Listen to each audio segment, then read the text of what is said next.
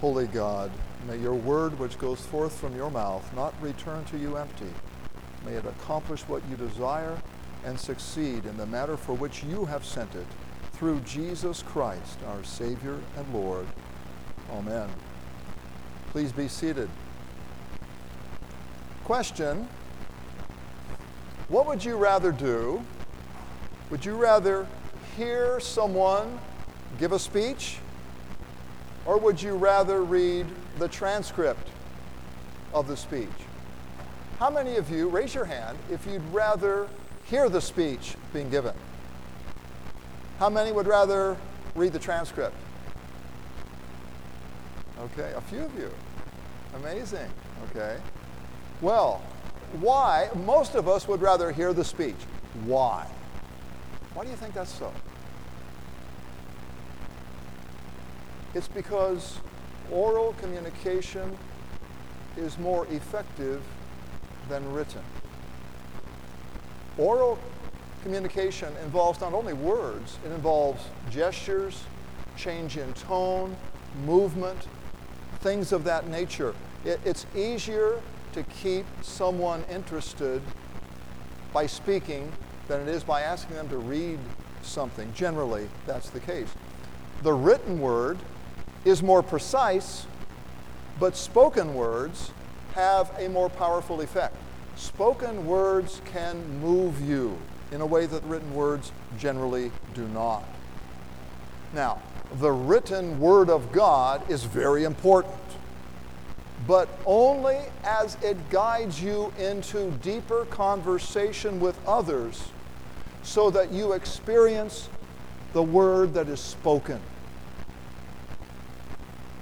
Roman numeral number 1 in your outline, inside of your bulletin. The spoken word communicates far more than the written. The spoken word communicates far more than the written. Letter A, the spoken word is the original and the essential form of the gospel. I cite Mark chapter 1. After John was put into prison, Jesus went into Galilee preaching the good news of the kingdom, saying, "Repent, the kingdom of heaven has drawn near." Repent and believe the good news. You see, the gospel is first and foremost spoken, because God is one who speaks. We don't see him. We can't bear that sight this side of heaven. So he speaks. And it's interesting that the New Testament contains no description of the earthly Jesus, what he looked like. It's not considered important. You see, seeing is reserved for the life to come. St. Paul writes in this way, "Now we see through a glass darkly, but then face to face." Today, this side of heaven, God comes to us not through the eye, but through the ear. And so our text from Isaiah 40, comfort, comfort my people. Notice the word comfort's repeated. We'll come back to that. Says your God, speak tenderly to Jerusalem and cry to her that her warfare is ended, that her iniquity is pardoned. Question, how does the pardon arrive? How does it come? It's through a voice, a spoken word. That she has received from the Lord's hand double for all her sins. This is not double punishment, it's double comfort. The context here is good news, right? That's why the word comfort is repeated again. It's given twice. Double comfort. A voice cries, "In the wilderness prepare the way of the Lord, make straight in the desert a highway for our God." Do you know why interstate highways are always laid out in a straight line? It's always a straight line. Because that's the shortest distance between 2 points. It's always a straight line. You see, God is shortening the distance between himself and his people. That's the point here. Every valley shall be lifted up, and every mountain and hill made low. The uneven ground shall become level, and the rough places a plain. Have you noticed? Interstate highways don't go up hills and down hills again. They go through them. Because the shortest distance between 2 points is not up and down, it's through. God's shortening the distance between us. And the glory of the Lord shall be revealed, and all flesh shall see it together. Now there's some seeing going on, but it's the seeing of the cross. We don't, this side of heaven, behold God in his unveiled glory. That's deadly to us. So we see him veiled in the shame, the humiliation, the death in our place, which takes place at the cross. That's how we see God today. That's the glory of the Lord in John's gospel. It's the crucifixion of Jesus for sinful humanity. For the mouth of the Lord has spoken. A voice, here's the voice again. The voice says, cry. And I said, what shall I cry? Now, what follows? Question, is it law or is it gospel? All flesh is grass, and all its beauty like the flower of the field. The grass withers, the flower fades, when the breath of the Lord blows on it. Surely the people are grass. The grass withers, the flower fades. Is that law or gospel? It's law, right? It's God's judgment against sin. It's the consequences of sin, right? You know, law is not just telling you what to do and not do. It's also the consequences that go with not doing it. This is law. But look at the next phrase. But the word of our God will stand forever. Is that law or gospel? In this context, it's gospel. Why? Because this is primarily a word of comfort. The law of God, as righteous and holy as it is not an end in itself. It's a means to a greater end. That greater end is the gospel, the forgiveness of sins, eternal life, absolution, mercy. That's the end. You see, the law serves the gospel. It awakens your conscience so that you see your need for the Savior. That's its purpose. And so that word which will stand forever is a word of forgiveness. It is a word of mercy, a word of restoration. That's the context of this passage. Comfort, comfort my people. Letter B, comfort, forgiveness, and cessation of conflict come to you through a voice. Through a voice, which is the public preaching of the word. And I cite Romans chapter 10 here. How then will they call on him in whom they've not believed? And how will they believe in whom they've never heard? And how are they going to hear without someone preaching? And how will someone preach to them unless someone is sent? So, Paul concludes, faith comes from not seeing, but hearing. Hearing the word of Christ, that word of forgiveness. My friends, spiritual growth, spiritual maturation takes place through the ear. Through the ear. That is to say, a Lutheran sermon is not a lecture. Gospel preaching is not information about Jesus. Gospel preaching is when we do Jesus to you. When we preach, we pour Christ and his mercy into your ears, just as in the Lord's Supper, we pour Christ into your mouth. Preaching is not a set of instructions on how to get salvation. Preaching flat out gives the salvation to you. It's not to say that everybody's out there receiving it. Without faith, you're not receiving it, but we give it out here. The preaching of the law will put you to death. The preaching of the gospel raises you to a new life. In the divine service, Jesus serves us with his gifts. We don't just talk about forgiveness, we give forgiveness through the absolution, through the sermon, through the Lord's Supper. And note this, you cannot forgive yourself. You are forgiven through the words that someone speaks to you. That's how forgiveness is delivered. Now, if you're like me, you're asking a question at this point. You're wondering, well, Pastor, can't I sit in my corner and read the Bible and confess my sins to God and receive forgiveness? And I'll say yes. But how do you know that God forgives you? How do you know that God is a forgiving God after all? It's only through His Word. And that Word is first and foremost a spoken Word. In Mainz, Germany, there is the Gutenberg Museum, and it commemorates the European invention. I mean, movable type was invented, I've read, in China long before.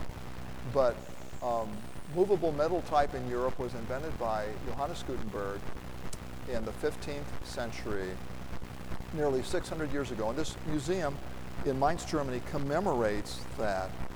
And the printed word was a massive technological revolution. It made books inexpensive and widely available, and that was good. But there was a downside to it as well. We moved from being a speaking culture to a more written culture. We've become less dependent on the ear and more dependent on the eye and the written word. Now I'm thankful for the written word of God. But you may not use the written word of God as an excuse to ignore the proclaimed or the preached word of God. Someone said to me recently, I can't come to worship. I'm not coming to worship, but I've got my Bible. I've got my Bible. Well, that's good. I'm glad you have your Bible. The Bible is a necessary record of what God has said. But the written word of God should always lead you into fellowship with and discussion with others who will speak the word to you. The written word always points you to the spoken, to the assembly. The spoken word is a living and active word. It does things. As God said in Isaiah 55, my word which goes forth from my mouth will not return to me empty, but it will accomplish what I desire. It will succeed in the matter for which I have sent it. In fact, the Bible was written for the very purpose of reading Scripture aloud in the public worship of the church. That's why it was written down. The Bible was written so that it might be spoken. It gives us the guide we need so we can speak the Word of God accurately. That's why it's written. There's a website, BibleGateway.com. If you've not been there, I encourage you to go. You can sit there and pull up any Bible text, any chapter, and read it silently. But you can also press a button and have it read to you. And I enjoy that. I enjoy having it read to me. It goes into the ear and into the heart. Roman numeral 2, the spoken word creates good works. The spoken word creates good works. I cite Acts chapter 2. The first Christians devoted themselves to the apostles' teaching. That's the spoken word. They devoted themselves to the apostles' teaching and to the fellowship. See, they're gathering together, to the breaking of bread and to the prayers. And then we read that they had all things in common. It's not communism. They retained ownership, but they didn't view their property as theirs exclusively. They viewed it as a community thing. So that when someone had a need, they didn't have banks, they had property. Somebody would voluntarily sell a part of their property and help the individual in need, you see. The proclaimed word stimulates giving, good works. Letter A, the key to giving is receiving. For in receiving, we learn how to give. We can't give what we haven't first received. And in the act of receiving, we're learning something ourselves about how to give to others. I cite Luke 19, the story of Zacchaeus. You know the story, we've read it. Jesus says to Zacchaeus, I'm going to stay with you. This is an honor. This is an elevation. This is an absolution. It's forgiveness. And it transforms the man. Half of what I possess I give to the poor right now. And I'll pay back fourfold whatever I've cheated someone out of. That's a changed life. Now, if you're like me, you know that it's hard to receive. It's not something that a prideful individual does easily. It's hard to receive. And I think part of the reason, it's not just pride, it's also control. I think all of us want to be in control. And when someone gives to us, especially give to us in a way that we do not deserve and cannot earn, we realize we are not in control. Someone else is. And receiving humbles us appropriately. It humbles us. It reminds us that all good gifts come from above. And a man can receive nothing unless it's first given from above. Letter B, stewardship is learning to receive as well as to give. Stewardship is learning to receive as well as to give. For when you receive with gratitude, you encourage those who give. Giving and receiving are two sides of the same coin. They're two sides of the very same event. For someone to give, there has to be someone else willing to receive. And to receive in the proper way, with gratitude. And when the person receiving something is changed by the gift, when they're grateful, or when they resolve to manage their money in a more appropriate way after receiving the gift they've been given, then the giver is encouraged to continue giving. Now, too often when we receive a gift, we don't demonstrate the proper gratitude. We don't demonstrate any change in our behavior as a result of the gift. We might even assume that we're entitled to the gift. And entitlement robs us of gratitude, and it discourages others from giving. And I say this to remind you, stewardship is not just giving, it's about receiving in the right way. All of us have a responsibility toward those who give. We need to receive with thanksgiving, with gratitude, whatever they give to us. If we don't, we are discouraging their giving, and we need to repent of our ungratefulness. I want to close with this thought. Question. Who are the most generous people in America today? What group? Christians. Yeah. What? Not just Christians. There's all kinds of Christians, okay? People who attend worship on a regular basis, people who attend religious services regularly, give far and above more to charity than people who attend irregularly or don't attend at all. That's a fact. And study after study bears that out. We adopt more children. We go to places around the world the government won't to help people in need. We give more per capita. People who attend regularly give more per capita than Christians who don't attend regularly, let alone secular. In fact, we give more to secular charity than secular people do. That's who we are. Now, don't pat yourself on the back too much, because the giving among regular attendees has dropped in recent years. I'm not proud of that. I think most, if not all of us, could do better. But I have my own theory as to why we give more than others. I think that those of us who attend worship on a regular basis might actually be hearing something. Hopefully, it's the Word of God that we're hearing. It's a word that, when spoken, does things. It's an event. When the law of God is spoken to you, it convicts of sin. It creates in your heart a godly sorrow, leading to repentance.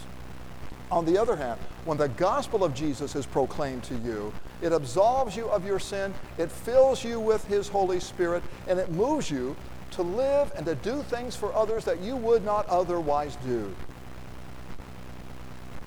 Now that is stewardship. It's the stewardship of time, treasure, and talent all wrapped up. And that stewardship happens because God speaks to you. And what you're doing now And what you're hearing now is the main way in which he has chosen to speak. In Jesus' name, amen. The peace of God, which passes all understanding, guard your hearts and your minds through Christ Jesus. Amen.